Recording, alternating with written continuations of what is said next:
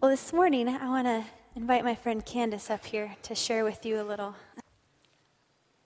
What is the cry of your heart? This is a question that a team leader asked as we were doing 4 weeks of training in California before we prepared to go to North Africa. As she said that, she told us that morning we'd be reading Psalm 142, and she wanted us to read it over and over again and then have time of silence and prayer. And it was in that moment that it hit me. I had decided to leave my job that I had been at for 6 years here in Unit 4, teaching, to go into the unknown. I didn't know what grade I was going to teach, and I didn't know what it would be like living in a culture predominantly Islamic. I felt compelled to go. From the moment I interviewed and said yes, like God opened every door, like literally, like excuses I came up with, he kind of shot those down, and just every aspect of it, financially, just support from friends and family, it just made a difference. In this moment, on the floor in that room reading the Bible, after reading Psalm 42, I'm just going to read you from my journal what I wrote that day, July 30th, 2009. Psalm 142, verse 1 and 5. I cried to the Lord with my voice did I make my supplication. I cried to you, O Lord. I said, you are my refuge, my portion in the land of the living. My cry is to be set free from myself. I have doubts and fears and hang-ups, unforgiveness, jealousy, and the list goes on. All these things prevent me from seeing what you see in me and in others. I get so frustrated with myself consistently and assume that you and others are frustrated with me, my performance, my flaws, my personality. So to make up for this, I apologize profusely and internalize negative thoughts about myself while masquerading as this person who has it all under control. But I can't hide anymore. And I have some questions for you, God. Here's my cry. Will you be my control? Will you be my solace? Will you be my perfection? Will you be my self-acceptance? Will you be my freedom and confidence? Sure, steadfast hold. Will you be my protection? Please be those in my heart and life from this moment on. And in the silence, I felt this flood of God speaking into my spirit. I am with you always until the end of the age. I will never leave you or forsake you. I am the Lord your God. I will hold your right hand, saying, do not fear, for I am with you. When you call, I will answer, and while you are yet speaking, I will hear. Then he led me to Exodus 4 and 11. It says, the Lord said to him, who gave man his mouth? Who makes him deaf or mute? Who gives him sight or makes him blind? Is it not I, the Lord? Now go, I will help you speak and will teach you what to say. And then Exodus 3:13, Moses said to God, suppose I go to the Israelites and say to them, the God of your fathers has sent me to you. And they ask me, well, what is his name? Then what shall I tell them? God said to Moses, I am who I am. This is what you are to say to the Israelites. I am has sent me to you. This is my name forever, the name by which I am to be remembered from generation to generation. After that time of silence, all the teachers gathered together and we were sharing out. And this theme just pervaded everybody's hearts and as we were sharing out. And we knew right then all of the fears or ideas we had about why we were going or how we were going to get there, what we were going to do once we got there, all that started to fade away. And one of the teachers, I have it in quotes, she said, I don't want to come from this experience, away from this experience, barely surviving. I want to know that I was able to find joy in the experience. And it was that that helped me to commit even to a second year. And so God answered the cry of my heart. I guess.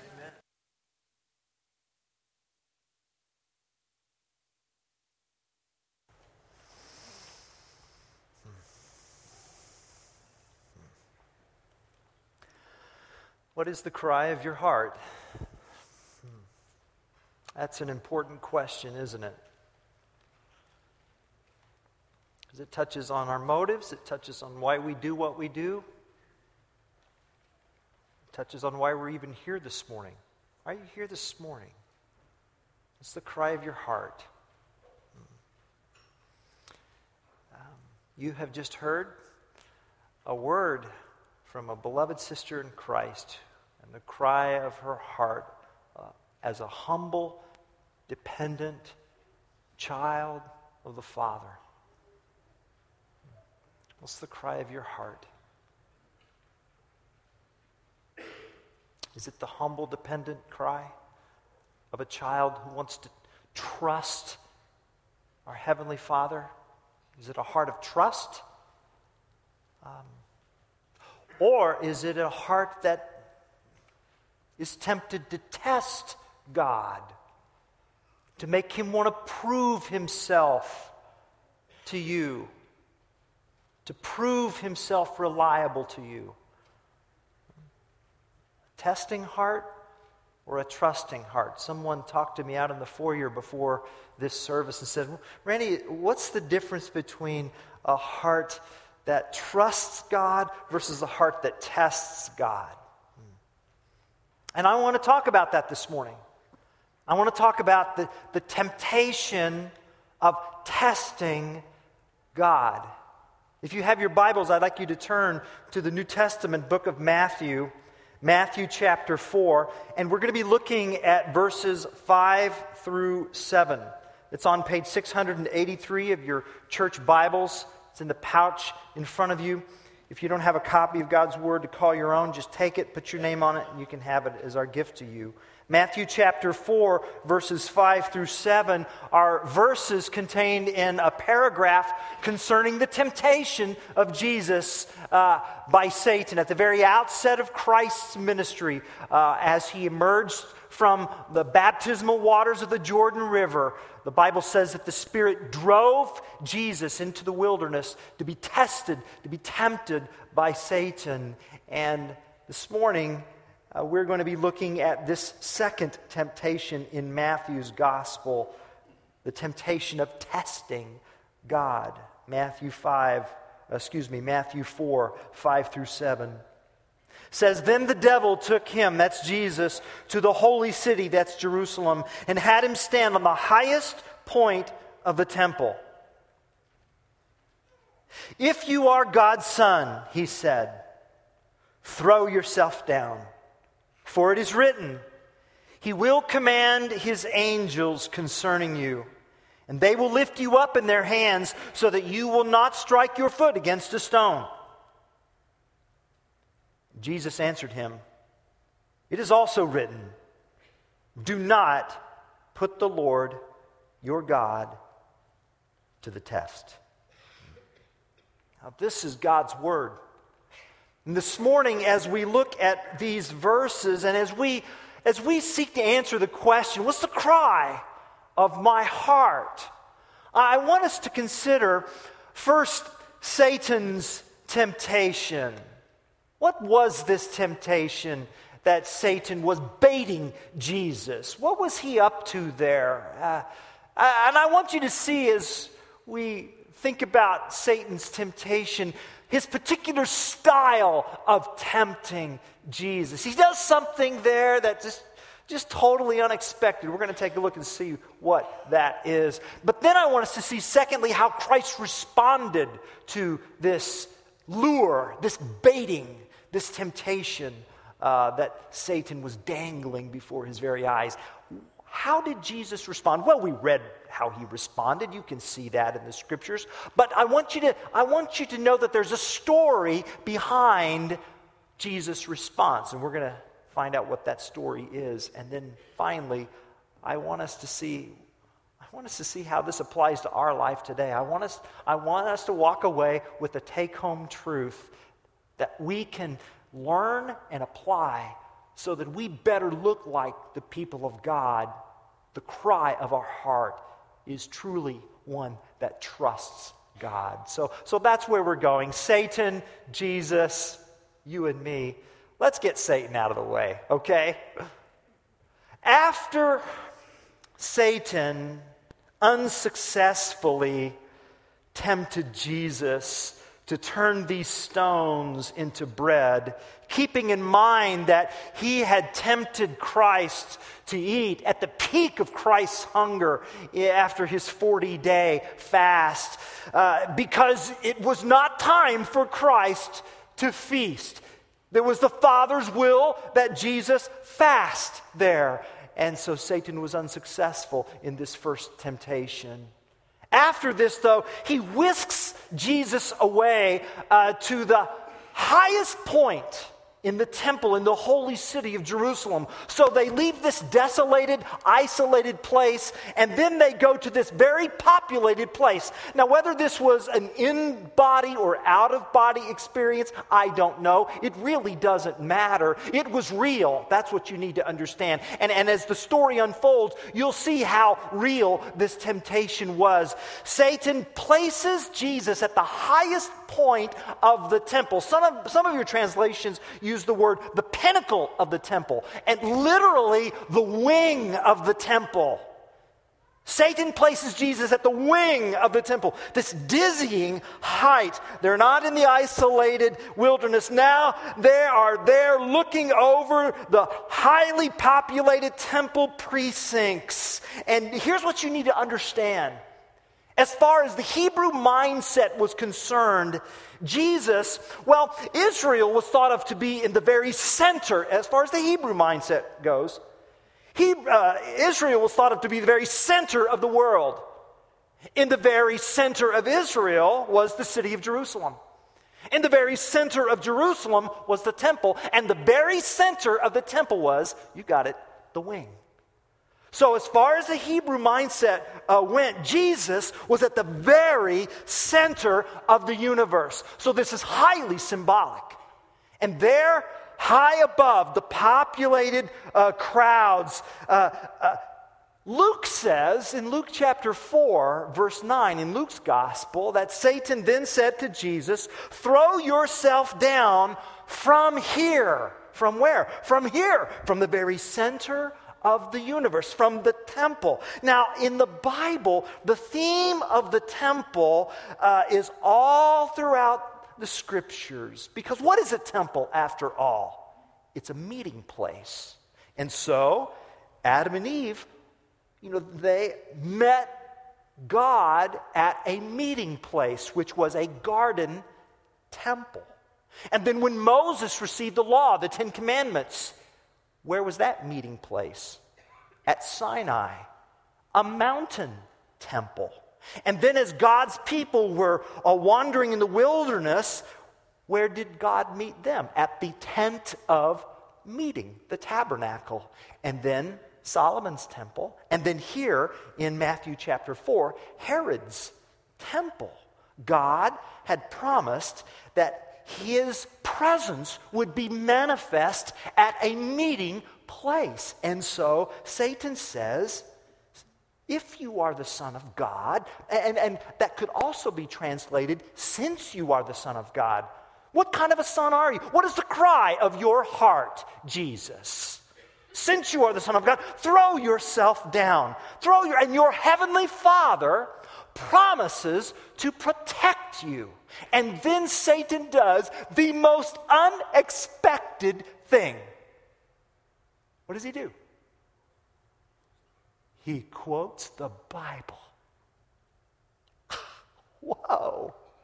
Now, folks, when the devil starts quoting Scripture, get your radar up. Okay? All right?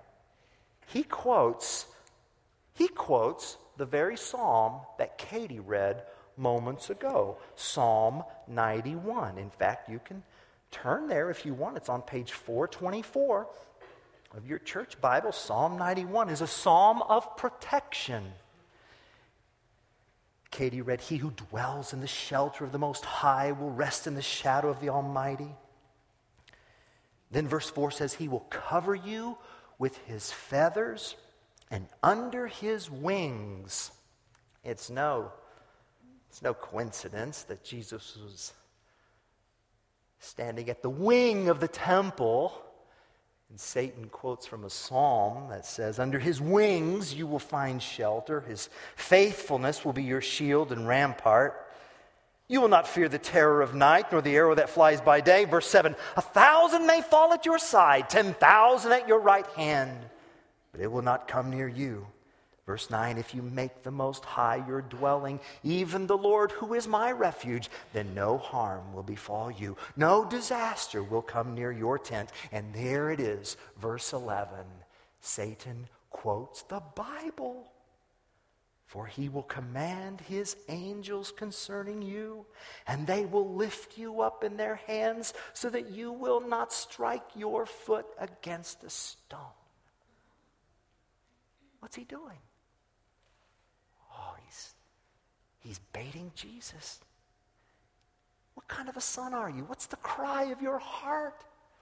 Are you not about at the beginning of your ministry here? You've just come through the baptismal waters of the Jordan River. The Father has said, "This is my beloved Son with whom I'm well pleased." What a better place to reveal to the world who you are than to be declared by the populace the Son of God. You just fling yourself down, and your Heavenly Father will send those guardian angels, and they will hold you up, and this spectacular display of dazzling power will inaugurate the kingdom and expel the Roman infidels. Jump right now. And keep in mind, in the first century, there was this zealot movement, this movement of the zealots. Simon the Zealot, he was one of the apostles. The Zealots were this nationalistic group that they were not opposed to using violence as a means of overthrowing their Roman oppressors. And in fact, some of the Zealots, in their mindset, their mentality was, well, let's just get things started. Let's do an act of violence against the Romans, and God from heaven will smile upon us, and then he'll finish up the job and do cleanup. Let's go. You see, there Jesus is.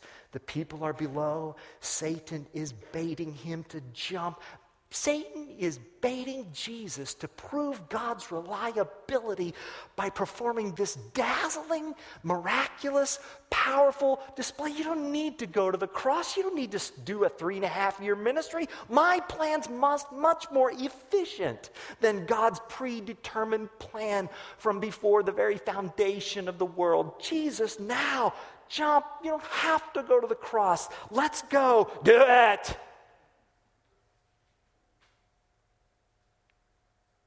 And Jesus refused, didn't he? Verse 7, Jesus answered him, "It is also written, do not put the Lord your God to the test."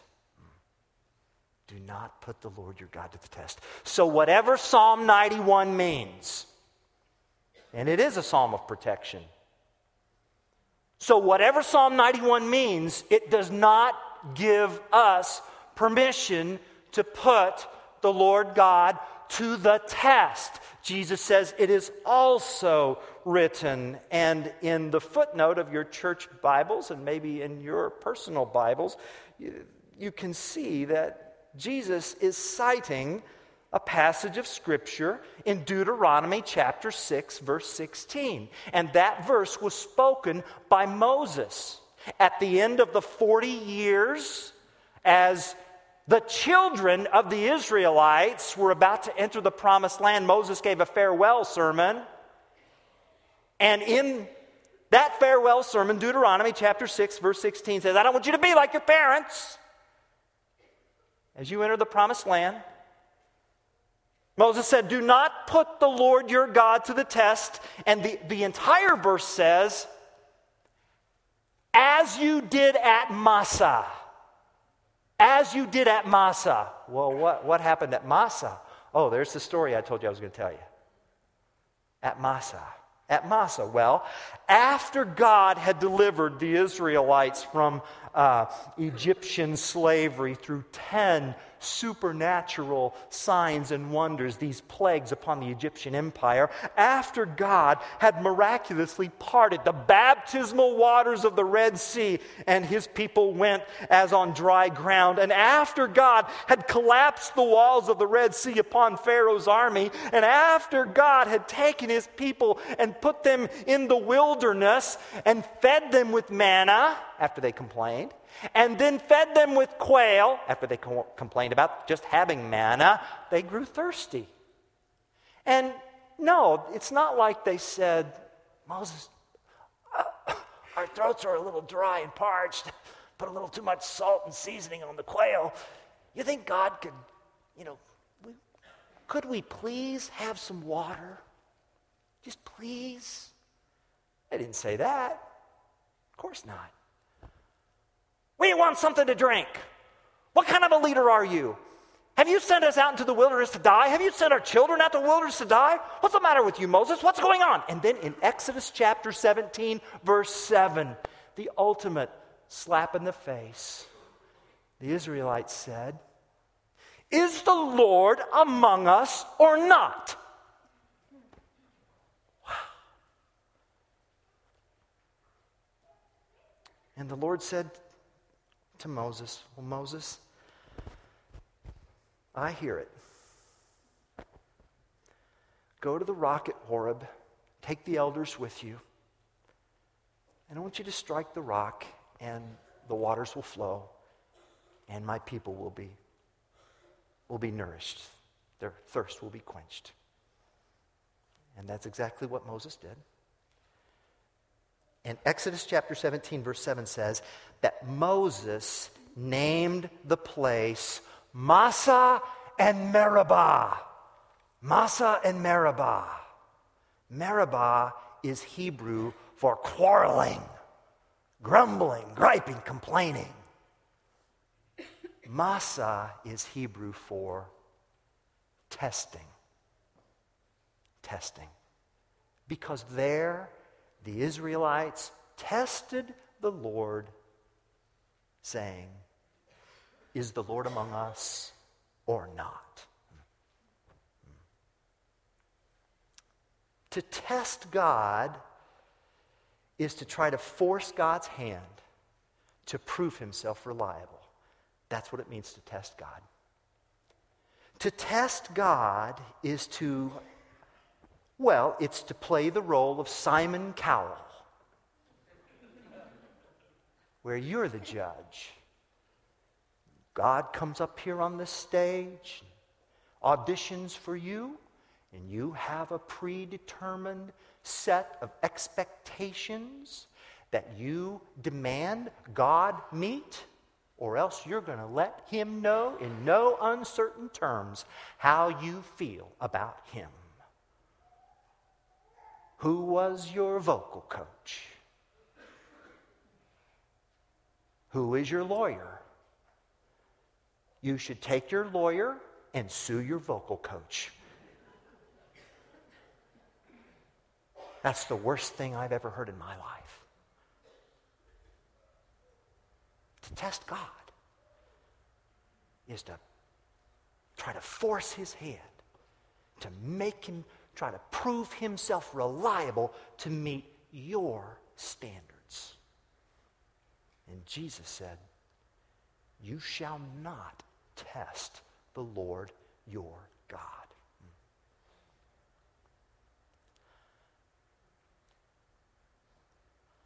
I wonder if any of us have ever been tempted to do that. I just wonder. Have we?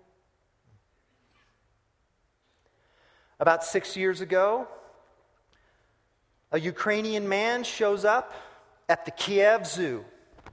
And in front of a large crowd, he climbs down a rope into a concrete encasement where there are 4 lions. And in front of a large crowd, He takes off his shoes and he yells at the top of his voice, "If God exists, he will save me." And in front of that large crowd, he starts walking toward those lions. One of those lions, a lioness, sees him, stands up, and begins to walk toward him. They lock eyes. There's a brief pause. And then the lioness slaps him down to the ground, swiftly severs his carotid artery, and mauls him to death in front of the large crowd. The zoo officials say, "We've never seen anything like this before in our lives." Now, what do you call that? Testing God. Yes. Testing God. That's right. In my hometown, they would call that's stupid. Anyway. Yeah. That's right. That guy went to Stupid State University. That's where he went. Testing God. A pastor goes to the piano and says, "If God exists, I will be able to play the piano eloquently as Katie Pesson."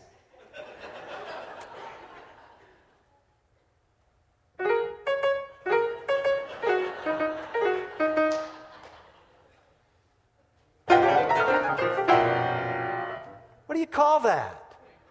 Painful.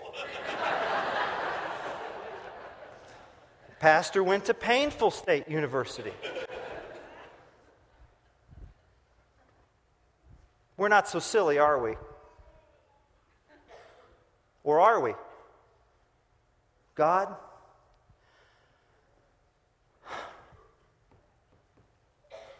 I've been praying and I've been waiting on you to send me a believer to marry. And I'm not getting any younger. Now, I mean, there's this unbeliever that's come into my life now, and you know, I mean, they kind of don't believe. Okay, they don't believe in you at all, but I mean, I kind of like them, and they kind of like me. And if you want me to marry a believer, you need to act. You need to show up. You need to make something happen, or else I could very well just fall in love with this unbeliever, and if things go bad, well, that's going to be on you, God. What do you call that?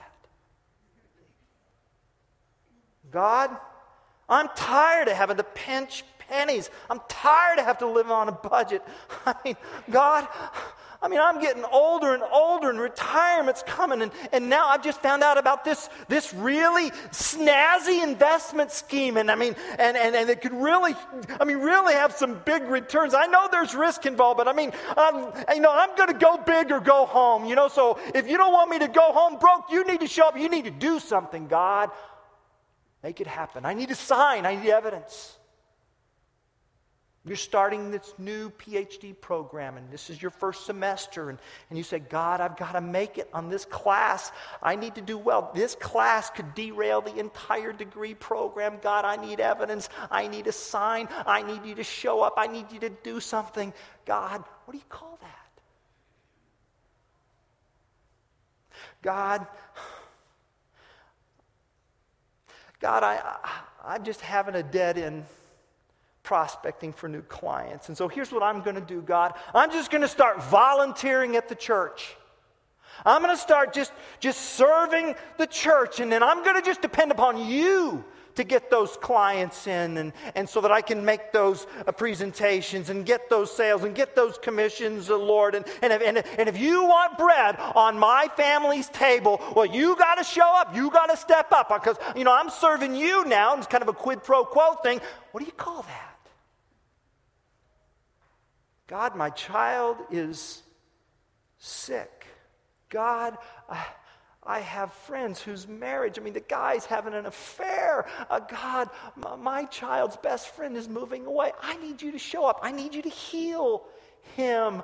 I need you to heal the marriage. I need you to bring a new best friend into my child's life. It's time for you to show up. I need you to do that. Let's go. Get to it. What do you call that? If any of those scenarios remotely resonates with you, what that means, whether you know it or not, is that you have been whisked to the pinnacle of the temple at dizzying heights, and you have just heard an eloquently delivered sermon by the God of this world, cleverly masquerading as an expository preacher.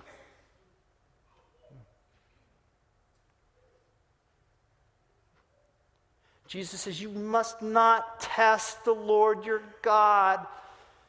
You must not in any way attempt to put him in a situation or force his hand to make him look reliable. And you know what? I understand. I think I understand, at least in my case, what's behind this. At least for me, it's the assumption that if I could just have some irrefutable evidence, some indisputable evidence for the existence of God, then I could just show the unbeliever this irrefutable evidence, and that they would just naturally say, oh, the light would just come on. If I just had that irrefutable evidence I could show, or if they just had that supernatural experience, all they really need is just this supernatural sign, and then that would seal it for good. And it's an innocent desire. It can be, and it can also turn very personal, individualized. Oh, Lord, I wish I had that supernatural, indisputable, irrefutable experience. God, if I could just experience the supernatural, if I could just go to Narnia for one day. Just let me go to Narnia for one day. I'll come back a better husband. I'll come back a more pleasant person. Sarah's praying, Lord, send him to Narnia. Let him go there. So let him spend a week there, a month, however long. Don't send him to the Philippines. Let him go to Narnia. If I could just have that supernatural experience, then I would come back forever changed. God, forever changed. I mean, am I the only one who's ever thought that, And when I say that, and then I open the Word, and the Word says, Randy, I understand. And what you need to understand is that in the pages of God's Word, there was a people who had not just one day of Narnia, but 40 years. 40 years. They saw signs and wonders and supernatural manifestations. They saw signs and plagues upon an empire. They walked through a sea as on dry ground. God fed them manna from heaven, and then quail, and then water gushing forth out of a rock in a barren wilderness. Every day they saw the cloud by day and the column of fire by night. Every day these people lived in the supernatural presence of God, and they were the most immature people who ever walked the face of this earth. The fact of the matter is, signs and wonders, they often do not engender spiritual growth. They just engender immaturity. God's people saw a sign. They were briefly satisfied. Then they slept and they woke up the next morning. What you done for me lately? That's what happened. You can read about it in the first 5 books of the Bible. And even Moses was caught up in this. He wasn't he? Because God's people were thirsty once again. And in Numbers chapter 20, they quarreled and they complained with Moses. And Moses went to God. They're thirsty again. And God said to Moses, what did he say? All right, I want you to go to the rock, and I want you to speak to the rock, and the water will flow. And Moses stood before God's people. And Numbers chapter 20 says he raised a staff. And he said, must we bring water to you rebels? Bang, rock. Bang, rock. And verse 20 says, the water gushed forth out of the rock. And the people, the crowd roared,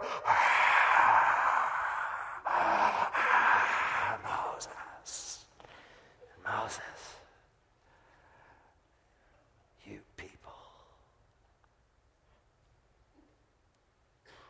And they cheered. And the Lord was not pleased. He said, I told you to speak to the rock, and you struck it twice. Why did you do that? Why did you do that? And you know what? That touches on maybe the dark side of why we want the supernatural, you see. It's not that we just want the people to believe irrefutable evidence. It's that we want to be affirmed. We want to be honored. We want them to acknowledge that we're right. We're right. We want to be honored in that way. We want glory. God said to Moses, because you did that, you are not going to have the privilege of taking my community into the land of promise. You will die on this side of the Jordan River. Church family, God will share his love with you, and he will share his mercy with you, and he will share his kingdom with you, but he will not, under any circumstances, share his glory. He doesn't share his glory. It's his. And Moses died only seeing the promised land because he tested God. See? He tested God. Can the message be any clearer? You hear what Jesus is saying? Don't test God, trust God. Trust God. Don't try to force his hand. Don't try to make him prove himself. God wants us to walk in humble trust without demanding that he do something spectacular to please ourselves or others or some sort of shortcut. Listen, someone said to me something, a dear brother in Christ gave me this word of wisdom.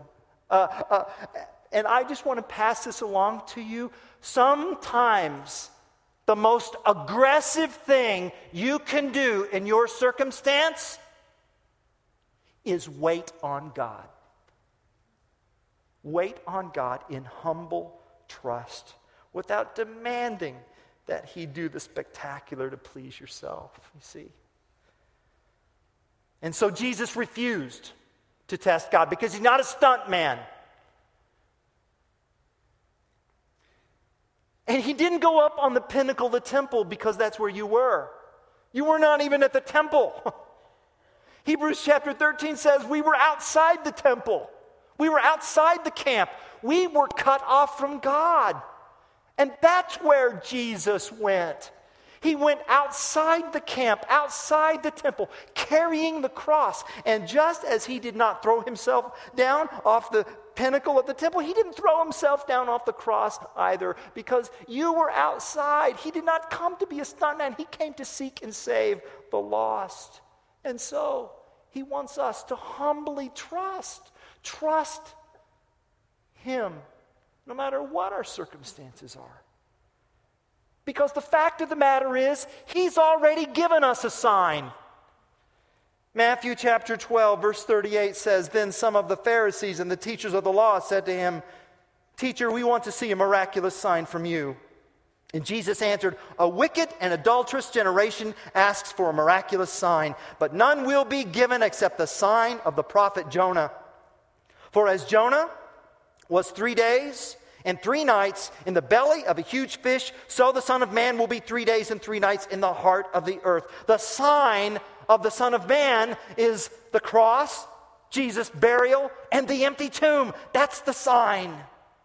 You see, it's no mistake that, the very verse after the verse Satan quoted in Psalm 91, Satan quoted Psalm 91, 11 and 12, and Psalm 91, 13 says, You will tread upon the lion and the cobra. You will trample the great lion and the serpent. Jesus did just that in his death and burial and resurrection. So trust him. Trust him. And whatever you don't have, God promises that if we wait someday, we will have everything. Isn't that not what the Apostle Paul says in Romans 8:31 and 32? If God is for us, who can be against us? He who did not spare his own son, but gave him up for us all, how will he not also, along with him, graciously give us all things? Don't test God, trust God. Sometimes the most aggressive thing you can do is wait on the Lord. Are you doing that? Have you been testing God? You know, each week we've had these little black slips on your paper, and we've got these walls out here as just a reminder, a prayer reminder. And you know, you don't have to do this if you don't want to, but here in the next song, I wonder if you would be willing to just, you know, what's the cry of your heart? Have you been tempted to test God lately? What is that? If you want to, why don't you put that down and you fold that paper and you just let it go and give it to God. You say, God, this is yours. You don't owe me anything. I trust you. Don't test God. Trust God. Amen.